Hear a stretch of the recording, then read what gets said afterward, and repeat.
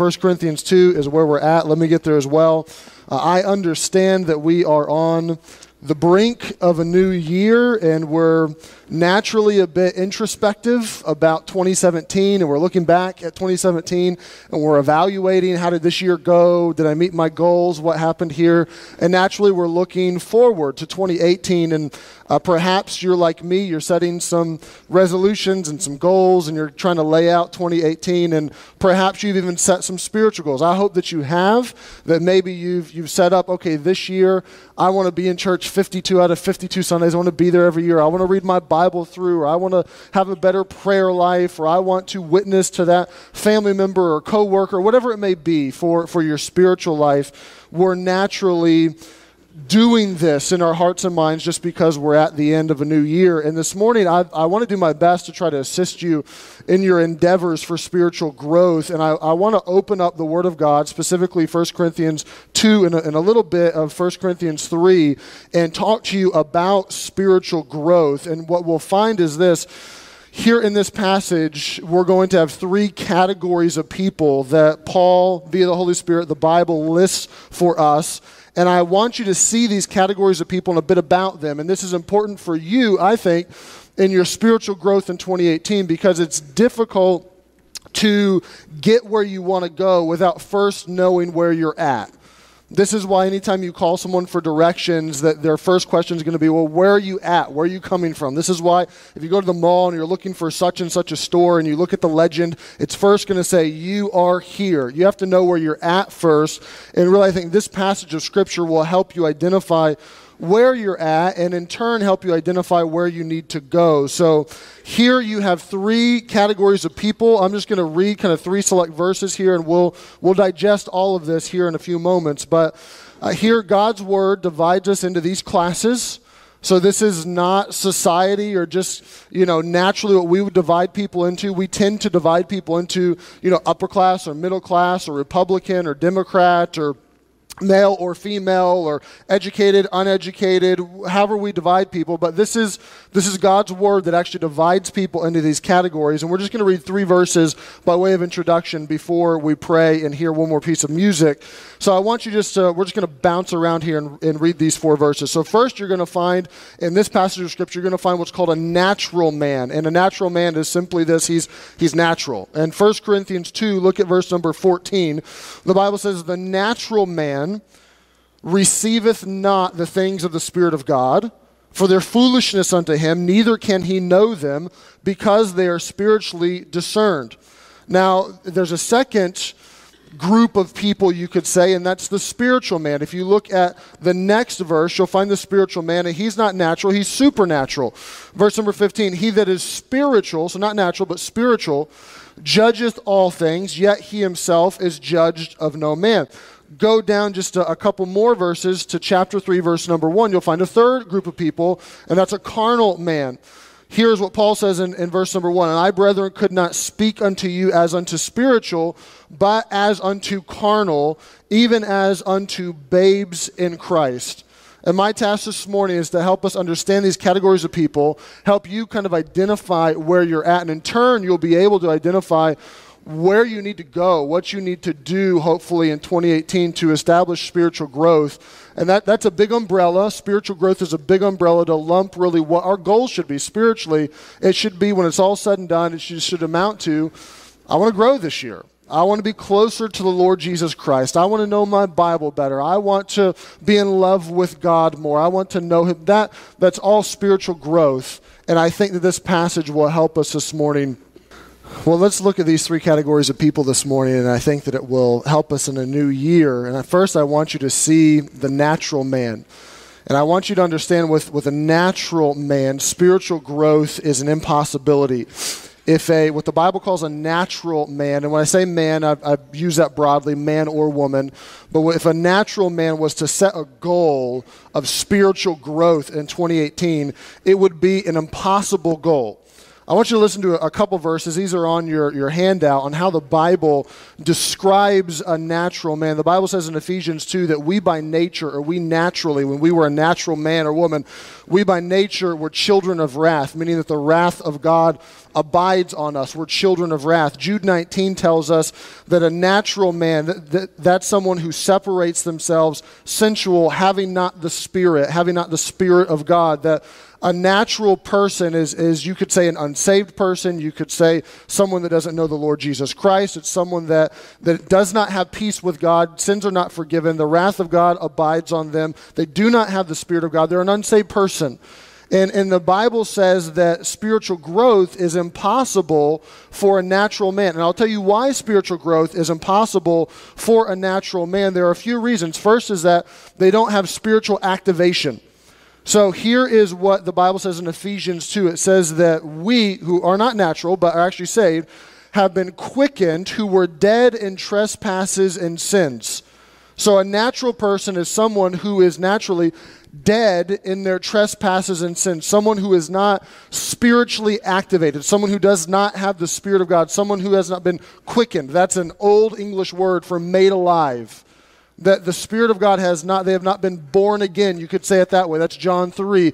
That they have not been made alive. There's no activation spiritually in their lives, thereby making spiritual growth really an impossibility. The batteries are not included, so they can't grow spiritually. I heard of a church years ago that gave their Sunday school children plants to grow and to nurture, and it was meant to teach them a lesson on how we should grow biblically, that just like a plant needs water, needs sunlight, needs fertilizer, so you in your life, you need to be around other Christians, you need the Bible, and you need prayer, and you need these sorts of things. But they gave several of the children not plants, but they gave them sticks. And they had those children water the sticks and fertilize the sticks and put the sticks in sunlight. And you know what happened to those sticks? Nothing. Why? Because the sticks were dead. And it was meant to teach the children a lesson that if you're dead in your trespasses and sins, if you are not spiritually activated, you can sit under the Word of God, you can pray all you want, you can go to church, you can do good, you can do whatever you want to try to fertilize your life, but there's going to be zero growth because there's no spiritual activation, and it's impossible for a natural man to grow because they're dead in their trespasses and sins. It's made impossible because of what Paul specifically says in 1 Corinthians chapter 2. We read this verse about the natural man. This is verse number 14. Paul says, "The natural man receiveth not the things that are of the Spirit of God, for their foolishness unto him, neither can he know them because they're spiritually discerned." So what Paul is saying there is beyond not having spiritual activation, there's no spiritual appreciation. The natural man receiveth not the things of the Spirit of God. That receiveth not means he welcomes not. The natural man does not welcome spiritual things, and specifically says because they're foolishness unto him. She does not appreciate the things that are of the Lord because they're foolishness. A natural man may appreciate the architecture of a building. They may appreciate the order of a service. They may appreciate the beauty in music. They may appreciate in a sermon, oh, that's good oratory. They may appreciate some of those things, but to truly appreciate something that is spiritual, something that is of the Lord, something that's of the Spirit of God, they cannot. They don't welcome that because it's foolishness. They don't understand it. They don't get it. And neither did you when you were a natural man, and neither did I when I was a natural man. It's impossible to appreciate that, the Bible says. And I've often illustrated it this way. We are as humans, we have this intrinsic, built inside of us appreciation for beauty. It's one of the soft arguments for a creator, that we have an appreciation for beauty, that we have a conscience, that we have a sense of morality, that the rest of creation does not have. But we have an appreciation for beauty that animals do not have. A dog does not look at the snowfall and just think, man, that's spectacular. That looks so pretty. How many of you hate the snow when it falls? How many of you love the snow when it falls? How many of you are kind of in the middle? You have a love-hate relationship with the snow. Okay. Regardless, I would say it's near impossible to look at the snow when it's just fallen and not be in awe and say, that's beautiful. But a dog can't look at that and see that. A donkey doesn't. There's donkeys all around the Grand Canyon. If you've ever been to the Grand Canyon to take you rides, a donkey doesn't look at the Grand Canyon with a sense of awe and wonder and majesty of the spectacularness of the Grand Canyon. A donkey doesn't do that. He can't. In a similar way, someone who is not spiritually activated, someone who is not saved, a natural man, cannot look at the things of God and have an appreciation for them. There's foolishness to them. They don't get it, and don't scold them for not getting it. They're not supposed to get it because they don't have the Spirit of God. It would be more possible for a dog to enjoy the opera than it would be for a natural man to enjoy the things that are of the Spirit of God. There's no appreciation there, and there shouldn't be appreciation there. Beyond that, there's no appropriation. Paul says the natural man doesn't welcome the things that are of the Spirit of God because they're foolishness unto him. And then this, neither can he know them because they're spiritually discerned. It's not just that he does not, it's that he cannot. It would be impossible to grow. It would be impossible to appropriate it. It would be impossible to do something with it. This is similar to John 8, where we find that he that is of God heareth God's words. Ye therefore hear them not, because you're not of God. This is a problem for some people, that they sit in church and they wonder, why am I not growing? Why does it not click with me? Why do I not have the energy and the zeal and the passion that other people have for the Word of God or for Jesus? And many times the problem there is that they're not saved. You're not saved. Someone's not saved. There's a natural man or woman that's trying to appreciate and appropriate and grow spiritually, but it's an impossibility.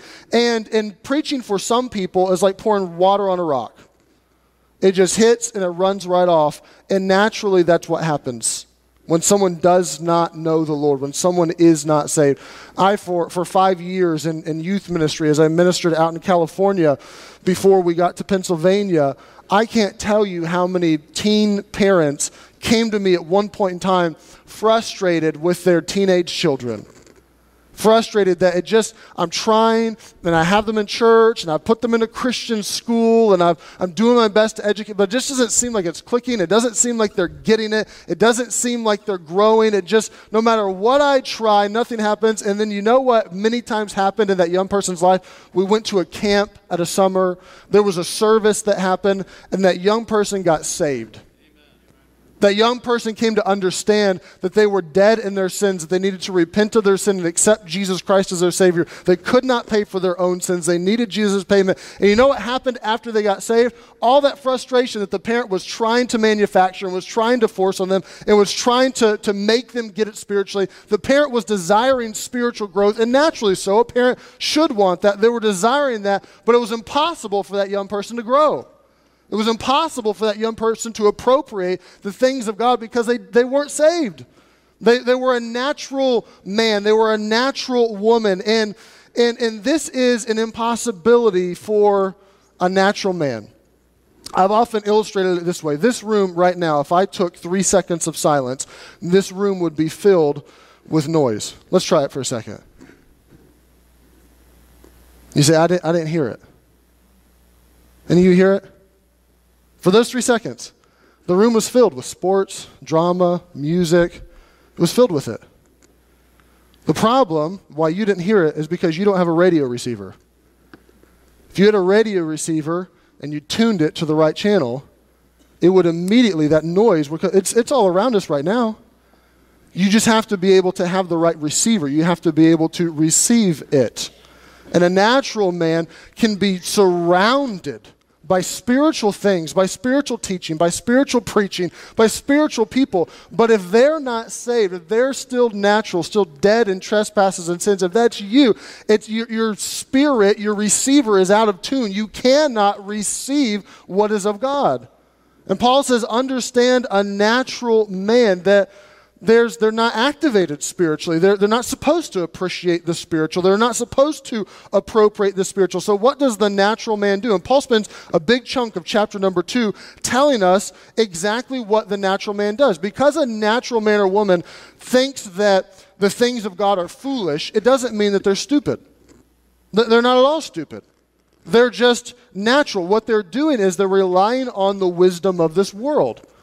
And this is what Paul does to describe, before he gets to the end conclusion of the natural man. He spends a big chunk of chapter number 2 describing that a natural man depends on just worldly wisdom and philosophy. And I want you to see this, and I want you to see how Paul describes this worldly wisdom that before you were saved, before I was saved, those that are natural depend on to govern and to guide their lives. And he says that there's worldly wisdom here, and this worldly wisdom is several things. First, he says it's dangerous. Look at chapter 2, verse 1, and we're just going to walk through this verse by verse now.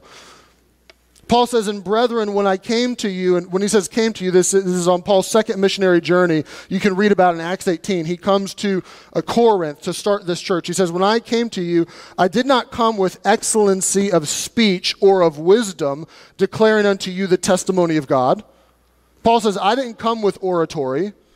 I didn't come with philosophy. That's not what I came to you with. But he says this in verse number 2, "I determined not to know anything among you save Jesus Christ and him crucified." Paul says, I came to you, and the only thing I was going to do was to give you Jesus Christ and him crucified. Now that it really is the key to the entire passage, and I'll mention this now and maybe later on. First of all, you have to understand when he gets to the spiritual man, the Spirit always speaks of Jesus and points to Jesus. So it's important that Paul, even when we understand a spiritual man, when we get there, that the Spirit is always about Jesus Christ. This is why Paul says, I just wanted to give you Jesus and him crucified, the end. It's also important to understand that when you're dealing with a natural man or woman, maybe you're witnessing with them, you can have a conversation about if literal creation is right or if evolution is right, but can I tell you, they're not really going to be able to understand or appropriate or receive that. It's going to be foolishness unto them. You can have a conversation and get in the weeds about some nuance of the Bible, but what that person needs is Jesus. And Paul understood that. He understood that I was going to give you, because he was surrounded by natural men and women who had not heard the Lord Jesus Christ, I'm going to give you Jesus, and that's all I'm going to do. I'm not going to give you oratory. I'm not going to give you philosophy. I'm not going to give you man's wisdom. I am going to give you Jesus. If I don't have a life verse, but if I had a life verse, that would be it'd be a top runner. Verse number 2 there of 1 Corinthians chapter 2, that I determined not to know anything among you save Jesus and him crucified. But Paul continues and starts to talk about this worldly wisdom that's dangerous. Verse number 3, I was with you in weakness and in fear and in much trembling. Some people think this means Paul had some sort of panic attacks or something. I'm not really sure if that's true or not. But he says, this, when I was with you, this is how I was. Verse number 4, and my speech and my preaching was not with enticing words of man's wisdom, but in demonstration of the Spirit and of power, that your faith should not be in the wisdom of men, but in the power of God.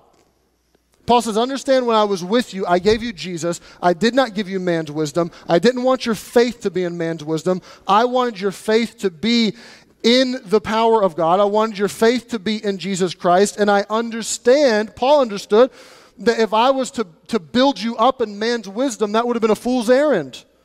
Paul understands that if I was to have your faith in man's wisdom, that would have been dangerous. That would have been bad for you. That would have been something that would have disappointed you ultimately. So I did not do that. I didn't give you worldly wisdom. I didn't give you man's wisdom. I gave you Jesus. He continues on worldly wisdom. And he says this, worldly wisdom is devoid. Verse number 6. Howbeit we speak wisdom among them that are perfect or mature. So we do speak wisdom to them that are mature, yet not the wisdom of this world, nor of the princes of this world that come, he says this, to naught, that comes to nothing. Paul says, understand that the wisdom of this world and the princes of this world, the natural men that are depending on that wisdom, that is going to come to nothing. What's Paul doing? Paul's flinging a challenge in their face, and he's saying to them, is not the wisdom of this world, the educated, the leaders, those that are scientists but not saved, that they just depend on their secularism or their scientific methods. What he's saying is, does that not come to nothing? Where has that gotten us? Paul is doing his best to say what he really just said in 1 Corinthians 1, a few verses previous to this, in verse number 20. Where's the wise? Where's the scribe? Where is the disputer of this world? Hath not God made foolish the wisdom of this world? You answer the question. Hath not God made foolish the wisdom of this world? It doesn't take a genius to look around and see our society and understand that something's just a little bit off. I hope that one day we'll get back to just being a completely Christian nation and just allowing the Lord to govern us. I don't know that will ever happen or not, but I can tell you this. We can have enough sense to look around and to see the wisdom of this world, that it's coming to nothing. To see that society doesn't seem morally to be improving. We've eaten through the bottom of the trash can morally, and we just keep on going. It doesn't take a genius to look around and see conflicts around the world, in the Middle East, genocide that is still happening. If you look, yes, we have more people in the world than ever before, making the genocide numbers easier to inflate. But if you look at the past century, there's been more genocide in the past 100 years than any other 100 years that we have on history. To look around and to see, does not the wisdom of this world come to nothing? To depend on that, to bank on that is foolish. It's devoid. Paul continues in verse number 7, but we speak the wisdom of God in a mystery. When he says mystery, he's not talking about a murder mystery or a whodunit mystery. He's saying that which cannot be known apart from divine revelation. That which cannot be known outside of God. We speak the wisdom of God in a mystery, even the hidden wisdom which God ordained before the world unto our glory. Paul says no matter how hard an intellectual tries to get it, if they're natural, if they're depending on the wisdom of this world, it's devoid, they're not going to get it. Skip verse 8, look at verses 9 and 10. As it is written, eye hath not seen, nor ear heard, neither have entered into the heart of man the things that God hath prepared for them that love him. But God hath revealed them unto us by his Spirit. For the Spirit searcheth all things, yea, the deep things of God. Now, verse number 9 has gone to a funeral way too many times. There have been many that have taken that verse, ripped it straight out of the context and said, look, eye hasn't seen, nor ear heard, nor has entered into the heart of man the things that God has prepared for those that love him. You can't even imagine what God has for you. You can't even imagine what heaven's going to be like. You can't imagine the streets of gold and to have the reunion with loved ones. That's not at all what Paul is saying. Not at all what Paul is saying. He says, eye hasn't seen, ear hasn't heard, neither has entered into the heart of man, but, you have to include verse number 10, God has revealed them by his Spirit. What he's saying is the natural man cannot get the things that are of the Spirit of God. What he's saying is eye hasn't seen. It's not natural observation. Ear hasn't heard. It's not natural information. Neither is it entered to the heart of man. It's not natural revelation or inspiration. That's not possible. It's only by the Spirit of God, verse number 10. Those have been revealed. The Spirit searches all things, yea, the deep things of God. Paul is saying the wisdom of this world, relying strictly on your senses, trying to figure it out on your own, is impossibility. Spiritual growth is impossible for someone that is not spiritually active, for someone that is not saved. And so what do? They depend on the wisdom of the world. The wisdom of the world that cannot lead them into the spiritual things. The wisdom of the world that comes to nothing. The wisdom of the world that is dangerous. But I would even say beyond that, the wisdom of this world would even be demonic. And this is what he said in verse number 8. I'll read 7 and 8 to you. We speak the wisdom of God in a mystery, even the hidden wisdom which God ordained before the world unto our glory. And he says, this wisdom of God, none of the princes of this world knew, for had they known it, they would not have crucified the Lord of glory. Paul says, let me just give you a case-closed argument for the wisdom of this world. He says, you know who crucified and who murdered Jesus? The intellectuals. Now, there may have been a crowd there that chanted, crucify him, but the Bible says that they took counsel together. And who took counsel together? Well, that was the high priest. That would have been the high priest and kind of his cohorts around him. These would have been the intellectual people of the day. This would have been the aristocrats of the day. Who gave the order? Pilate, someone high in government authority that would have had a high education. Paul says, who crucified Jesus? The intelligentsia of the world. Not just a mob of people who were angry and bitter and just didn't know anything and wanted to go kick rocks. These were people that had the wisdom of this world. These were people that knew something, and had they known the wisdom of God, they would not have crucified Jesus. Paul says, case closed. Look where the wisdom of the world gets you. It puts Jesus on a cross. And Paul says, understand a natural man, what they're relying on, what they're banking on, and that spiritual growth, they just can't get it. It's impossible to grow. And it may be that what is most applicable for you this morning, or most applicable for your goals spiritually in 2018, or perhaps you have no desire to grow in 2018. You haven't spent a second thinking about spiritual goals, or what am I going to do, or am I going to be closer to Jesus? That may tip your hand to the fact that I should evaluate, is the Spirit there? Am I saved? Do I know the Lord? If so, there should be some version, some sort of inkling that's inside of you that wants to grow. And if you have a goal, but you found that I just, year after year after year, nothing happens, I get no traction, it sounds like a good idea, I come to a church, I get a sermon, I get pumped up, I want to go do something, and then nothing ever happens the rest of the year. Maybe, I'm not saying it for sure, but maybe, you just need to ask yourself the question, am I saved? Do I really know the Lord Jesus Christ as my Savior? You say, well, I know all about God. Look, you can know all about bread and starve. Just because you know all about God does not mean that you know God. I spent my own personal testimony is I spent more than a decade of my life in church all the time with religious parents and praying before our meals and praying in church and reading my Bible and going to a Christian school and yada, yada, yada, yada, all of it. But I didn't know the Lord Jesus Christ as my Savior. I was a natural man. There was nothing inside of me that wanted and yearned for spiritual things because I wasn't saved. And I had to come to a point in middle school in my own life where I realized I need to repent of my sin. I need to accept Jesus Christ as my Savior. I need to be saved.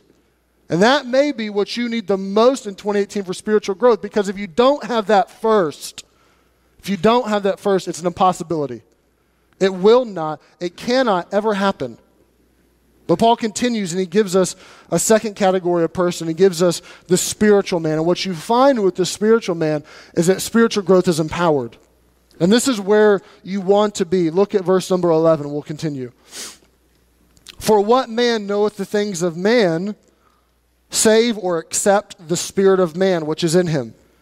Even so the things of God knoweth no man, but the Spirit of God. What is Paul saying here? Paul is saying, you and I can understand what it means to be and feel human because we're human. I know how you feel when you trip and fall down. You feel embarrassed. We all do. Even if you're by yourself, you look around to see if anyone just saw you trip and fall down. But how do I know that? Well, I'm human. I get that. You're human. We get that. This is what Paul is saying. What man knoweth the things of man, save the spirit of man which is in him? Look, we get that. Human knows human, and likewise, even so the things of God knoweth no man but the Spirit of God. Paul is saying that if you want to be a spiritual man, you have to know the Spirit of God. What he's saying is you have to live by the Spirit of God. This is the only way to know God, to know life spiritually, is to actually have the Spirit of God. And well, how do you get that? Well, you get saved, you get born again. Now, don't get the idea that you get the Spirit of God sometime after your salvation, that there's some second blessing or there's some miraculous time that sometime later on in life that happens. At the moment of salvation, you receive the Spirit of God. This is why Paul can write in Romans 8 that ye are not in the flesh but in the Spirit, if so be that the Spirit of God dwell in you. Now, if any man have not the Spirit of Christ, he's none of his. If you have Jesus, you have the Spirit. They go together. If you're saved, you have the Spirit of God in your life. We can quench the Spirit. We can say no to the Spirit. We can deny Him. We can offend the Spirit, certainly. But how do I get the Spirit of God? Well, you're saved. You put your faith and trust in Jesus Christ, and it's only then that you can live by the Spirit and know the things of God, grow spiritually. It comes through the Spirit of God. But Paul says more than this. He says that a spiritual man will learn from the Spirit of God. Verse number 12.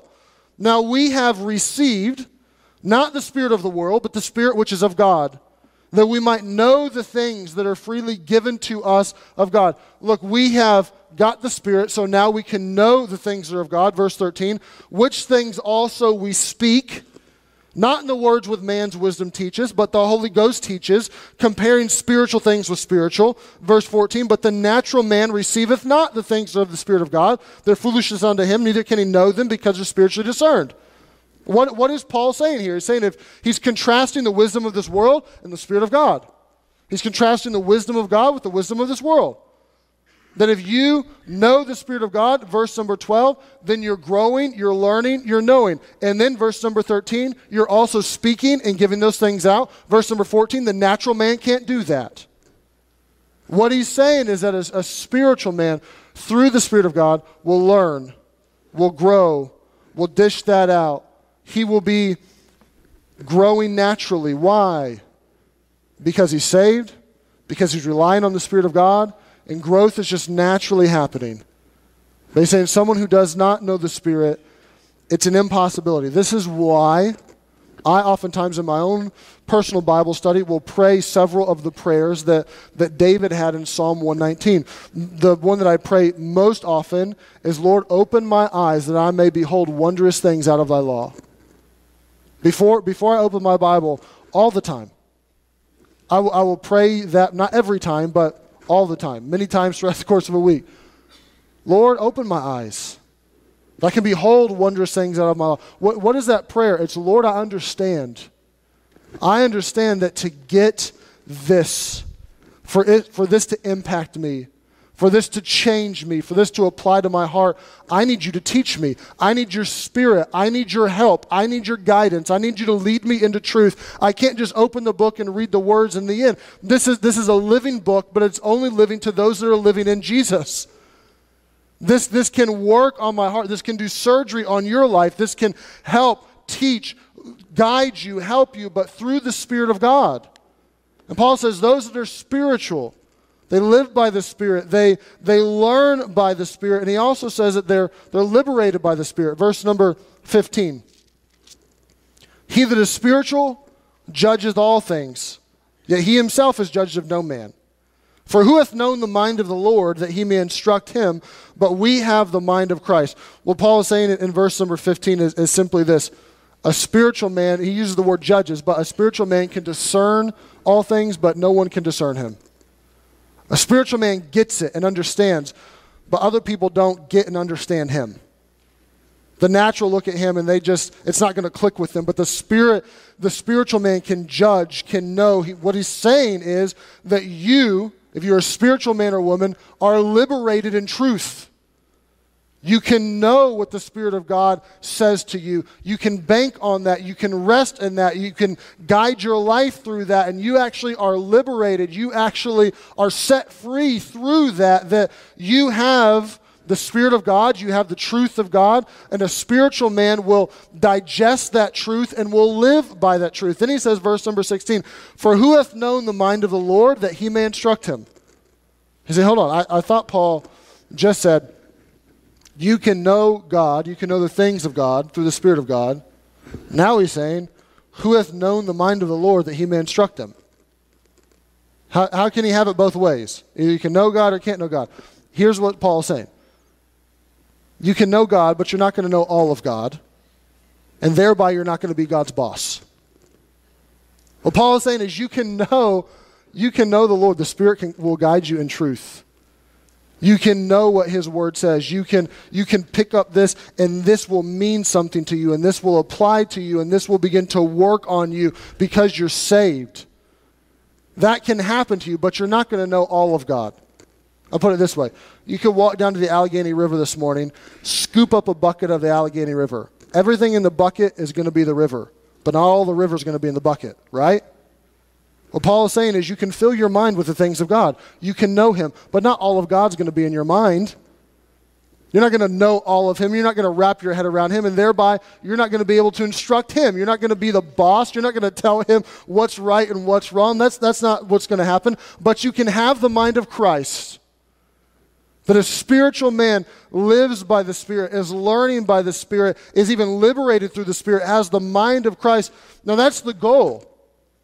That there's a lot that flows out of that life, but that's the goal. That's where we want to be. As someone who knows the Lord Jesus Christ, someone who is relying on his word, someone who looks and says, Lord, I don't know what I'm doing. I would make a mess of my life.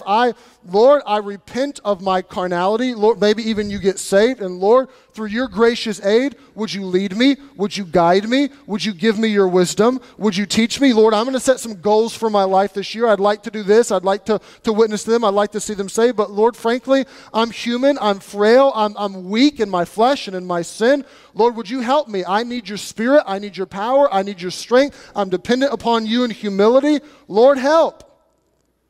That's a spiritual man that's looking to the Spirit of God, that's looking to the strength of God to guide their life, to empower them. And the good news is this, that if you know the Lord Jesus Christ as your Savior, there's power there. There is wisdom there. There is help there that you can find, and spiritual growth does not have to be a matter of drudgery. It doesn't have to be a matter of discipline. It doesn't have to be a matter of pulling yourself up by your own bootstraps to try to make this happen in 2018, what I could not make happen in 2017. No. The goal is to rely on the Spirit of God and say, Lord, would you help? Would you empower me? Now, I would do this text injustice if we didn't go 3 more verses and include the third category of person, and that's the carnal man. Kind of a middle ground here. And with the carnal man, spiritual growth is impaired. Here's what Paul says in verse number 1 of chapter 3. He continues, we humans put the chapter breaks in there. Paul did not naturally have a chapter break there. And I, brethren, could not speak unto you as unto spiritual, but as unto carnal, even as unto babes in Christ. What Paul is saying is the spiritual man that I just described is not you. And I'm unable to talk to you in a spiritual way. I have to talk to you. I have to dumb it down for you. I can't give you all the truth I want to because there's been a carnal development inside of you. That you, yes, okay, Corinthians, I'm writing to the church, you're saved people, you're not natural, but you're not spiritual either. You behave like baby Christians. You haven't grown. You haven't done anything in your life. Here's how I would put it. I look forward to the day in my life where my son Cruz, who's just a couple weeks old now, calls me Dada. It's going to be a cool day in about a year or so where Cruz is able to enunciate that one syllable da and do it 2 times over, Dada. That'll be a cool day. But if he's still calling me Dada at 15, there's going to be a talk, there's going to be a problem there. He should have grown up a little bit by then. He should call me Dad or Daddy or Sir, Boss, the Excellent, or whatever he wants to call me. But probably not Dad. I expect that of him when he's 1, when he's 2, when he's 3 maybe, but I expect him to grow a bit. And the carnal man that Paul's about to address has the opportunity for growth, has the ability for growth, has the empowering of the Holy Spirit, should he look to that, but for whatever reason has chosen not to and has developed in a carnal way, and it's sad. And Paul's saying, look, I want to speak to you as spiritual. I wish that you were spiritual people, that I could give you some higher level truth here, but I can't right now. This is just, I have no verse for this. This is just my estimation. As I have seen Christianity in America, my estimation of American Christianity is that carnal Christianity is average. Now, it's not normal. It's extremely abnormal. It's unnatural, biblically, for someone that knows the Lord Jesus Christ to live in a carnal way, but it is sometimes typical and very average. It could be that's where you find yourself this year. It could be that as you look at 2018 and wanting to have spiritual growth, that you need to understand that growth is going to be impaired if you continue to live life in a carnal way. That's never a normal development for a child of God. You say, well, what does carnality look like? I'm glad you asked. Paul tells us. Verse number 2.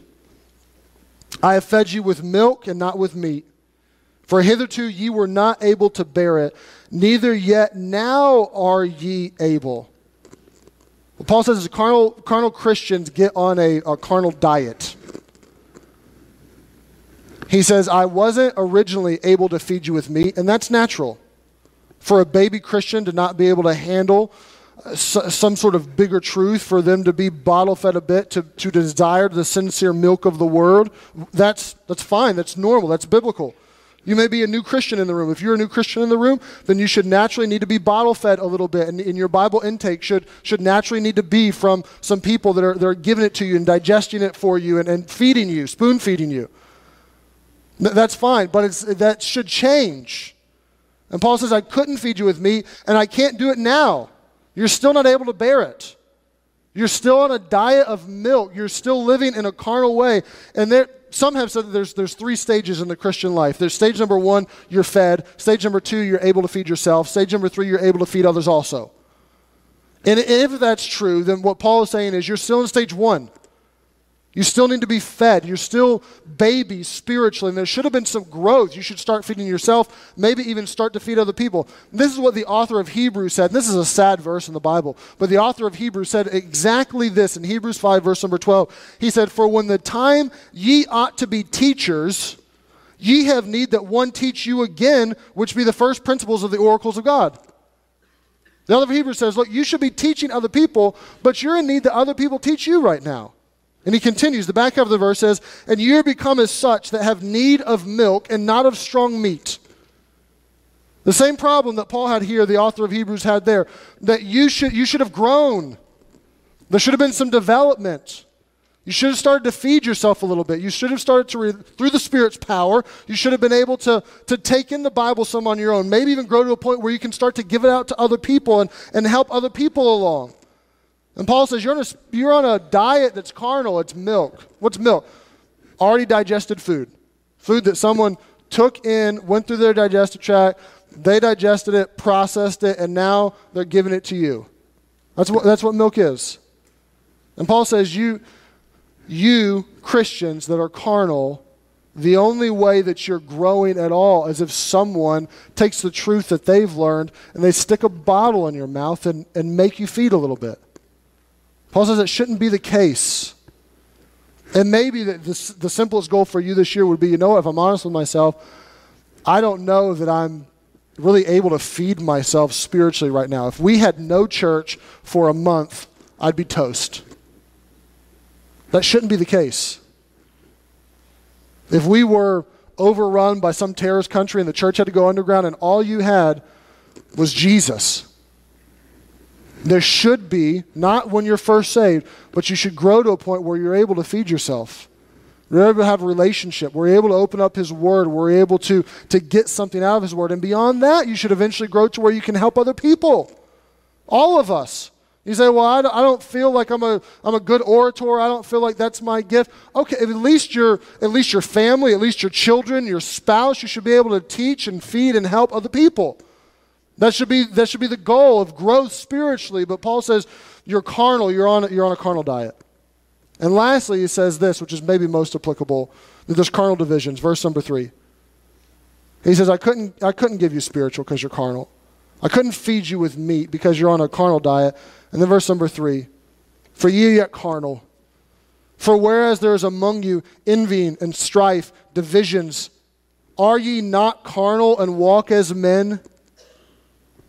You know what causes divisions in a church family? Any church family. I don't care where it is. I don't care what country it is. I don't care what language they speak. I don't care if it's the new church plant and whatever that island is that I can't pronounce that they're going to go, plant in Vanuatu. I don't care if it's that church or our church or anyone in between. You know what causes divisions among any family, a church family? Carnality. It is impossible. It's impossible for you to be a spiritual man or woman and have a two-way street of strife. Sure, someone can not like you, someone can give you the cold shoulder, someone can be carnal towards you, but it's impossible for you to be a spiritual man or woman and have that street be a two-way street. For there to be a division, for there to be envying of them, for there to be strife, and for there to be contentions. You say, Pastor, I feel like we have a pretty loving church here, that Harvest is a pretty friendly family, a pretty welcoming family. And you know what? I would absolutely 100%, I would agree with you. I would agree 100% that I love our church. I oftentimes just describe our church as a big family where there are people that love each other and care for each other and want to welcome each other and smile and care about your life and pray and all the rest of it. But even the best of families have strife and contentions and divisions that creep in. You know this to be true in your own personal family, in your own marriage, that happens. We begin to rub on each other. We begin to do something to each other. We act in a way that's less than spiritual. And what can happen? Even the best of church families can start to have carnality. Can start to have, well, they sat in my seat. They took my parking spot. They didn't take my parking spot, but they took someone else's parking spot. And I saw them from a distance that they took their parking spot. I'm not shaking their hand. We're better off without them. I hope that they go somewhere else, and I don't want to see them again. I'm not working on the nursery schedule with them. I mean, switch me. I'm not. No way. No, I'll go on the toddler side, but not the infant side with them. No.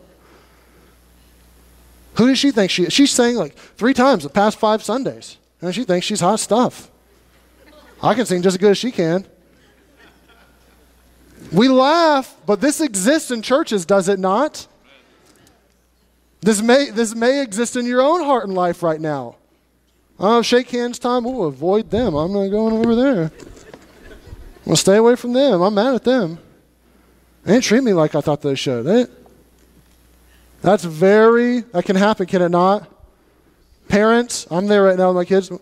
Your kid, hurt my kid in the nursery. Well, they got the lead part. They got to be the shepherd, and they got to be Mary and Joseph in the play. How come my kid didn't get to be Mary and Joseph in the play? They're just as good as actor as him. What is that? What is all of that? It's carnality. It's envy. It's strife. It's divisions. It's not spiritual. And Paul says, understand, I want you to be spiritual. I want you to depend on the Spirit of God. I want you to be there, but you're not there right now. Right now, your spiritual growth, it's impaired. It's hampered. Because your diet is milk, you're constantly in need of someone else to feed you. You're constantly in need of needing to grow up, but you're not growing up. You have a spiritual nursemaid and a pastor that's always feeding you, and you can't feed yourself. There's all this strife and contention that's crept in, and Paul says this is wrong.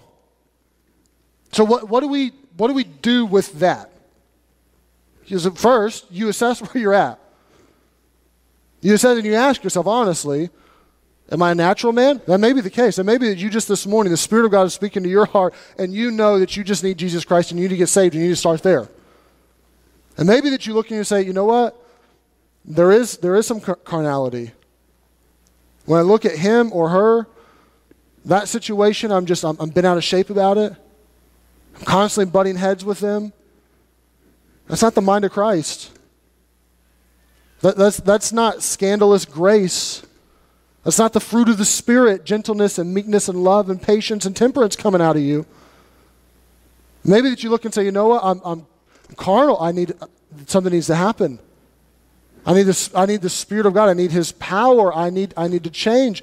And maybe once you do that, then in turn you look and say, okay, here's what I want to do in 2018. For some of you, it would be a great goal to say, you know what, I feel like I can only just get fed, and I at least want to get to the point where I can feed myself spiritually, where I can have a relationship with the Lord, where that's my goal for this year, just to be able to have church in my bedroom by myself. It could be that you're there, and you need to have a goal of, you know what, I want to start influencing, teaching, and helping, and serving, and ministering to other people, and I want to get to that level. Whatever it is in your life, look and see, where am I? And then assess and say, here's where I want to go. Let me just press this in a super, super practical way, and I'll end on this. And maybe based on where you're at, that you say, okay, here's an action item. Here's something spiritually for my life, for my family, that I want to do in 2018. I'll rattle off 10 or 12 of them for you. Maybe you say, you know what, I just want to start, in order to feed myself, I feel like I need to be fed a little bit more and get strengthened, and then to do it, I want to be in church every Sunday this year. For some of you, going to church 52 out of 52 Sundays would be a miracle. You've never done that in your life, and that would be a great goal to have. Maybe you're there and you feel like, you know what, I should come and I want to have some more Bible. I want to come on a Wednesday night at 7. I want to come on a Sunday night at 6. Maybe I feel like I'm just disconnected. You say the church is a big family. I'm here every week. I don't feel like it's a big family. I don't feel like there's someone that's in my life, and you need to jump into a Sunday school class, and you need to make some connections and be with people there. Maybe you need to learn to feed yourself. I would recommend recommend a discipleship program. We have that exists strictly to feed you, but also to teach you some of those skills to feed yourself on your own. Perhaps you just need to carve out some consistent time for daily prayer. Perhaps you're going to read your Bible through this year. Perhaps you're not. Perhaps I'm going to take 6 books of the Bible. I'm going to learn to digest them and know them very well. Perhaps you just need to go to the bookstore this morning and get a Bible study Bible, one that will help you and will teach you and serve you well. Perhaps you need to start ministering somewhere. Perhaps you need to make it a goal that I'm going to finally witness to that family member or those coworkers that I've been wanting to. I don't know what it would be, but it should be something. It should be something, some things that you look at your life and you say, you know what, this year I want to grow. I want to be a spiritual man. I want to be a spiritual woman. I want to be a spiritual dad. I want to be a spiritual mom. I want to be a spiritual teenager. I want to be a spiritual elementary age student. I want to lead in that way. There should be a goal and a yearning and a desire that I want to know Jesus better than I've ever known him before this year. I want to have a relationship with him that is deeper and fuller and richer than anything I've ever had in my life. That should be your heart. That should be my heart. My own personal heart. Am I perfect? Have I arrived? Absolutely not. But I have a desire. You say, well, you should have a desire. You're a pastor. No, if you're a Christian, you should have a desire. If you know the Lord Jesus Christ and you know what he's done for you, you know the sin that he's forgiven you of, you know what he's given to you, you know how gracious he's been to you, you should want to know him. You should want to share him. That should be there. Me, you, all of us.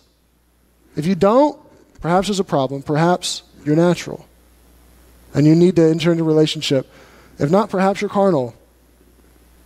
Perhaps this morning, you need to repent of that. Say, Lord, I repent. I need your help. Well, whatever it is, I hope and pray that this year, this is a New Year's resolution sermon if there's ever been one. I hope that your desire is simply this. You put it all under this umbrella. I want to grow spiritually. I want to know Jesus. I want to know his word. I want to be more in love with him than I ever have been before. I want to see more people come to know him through my testimony in my life than ever before. That should be us.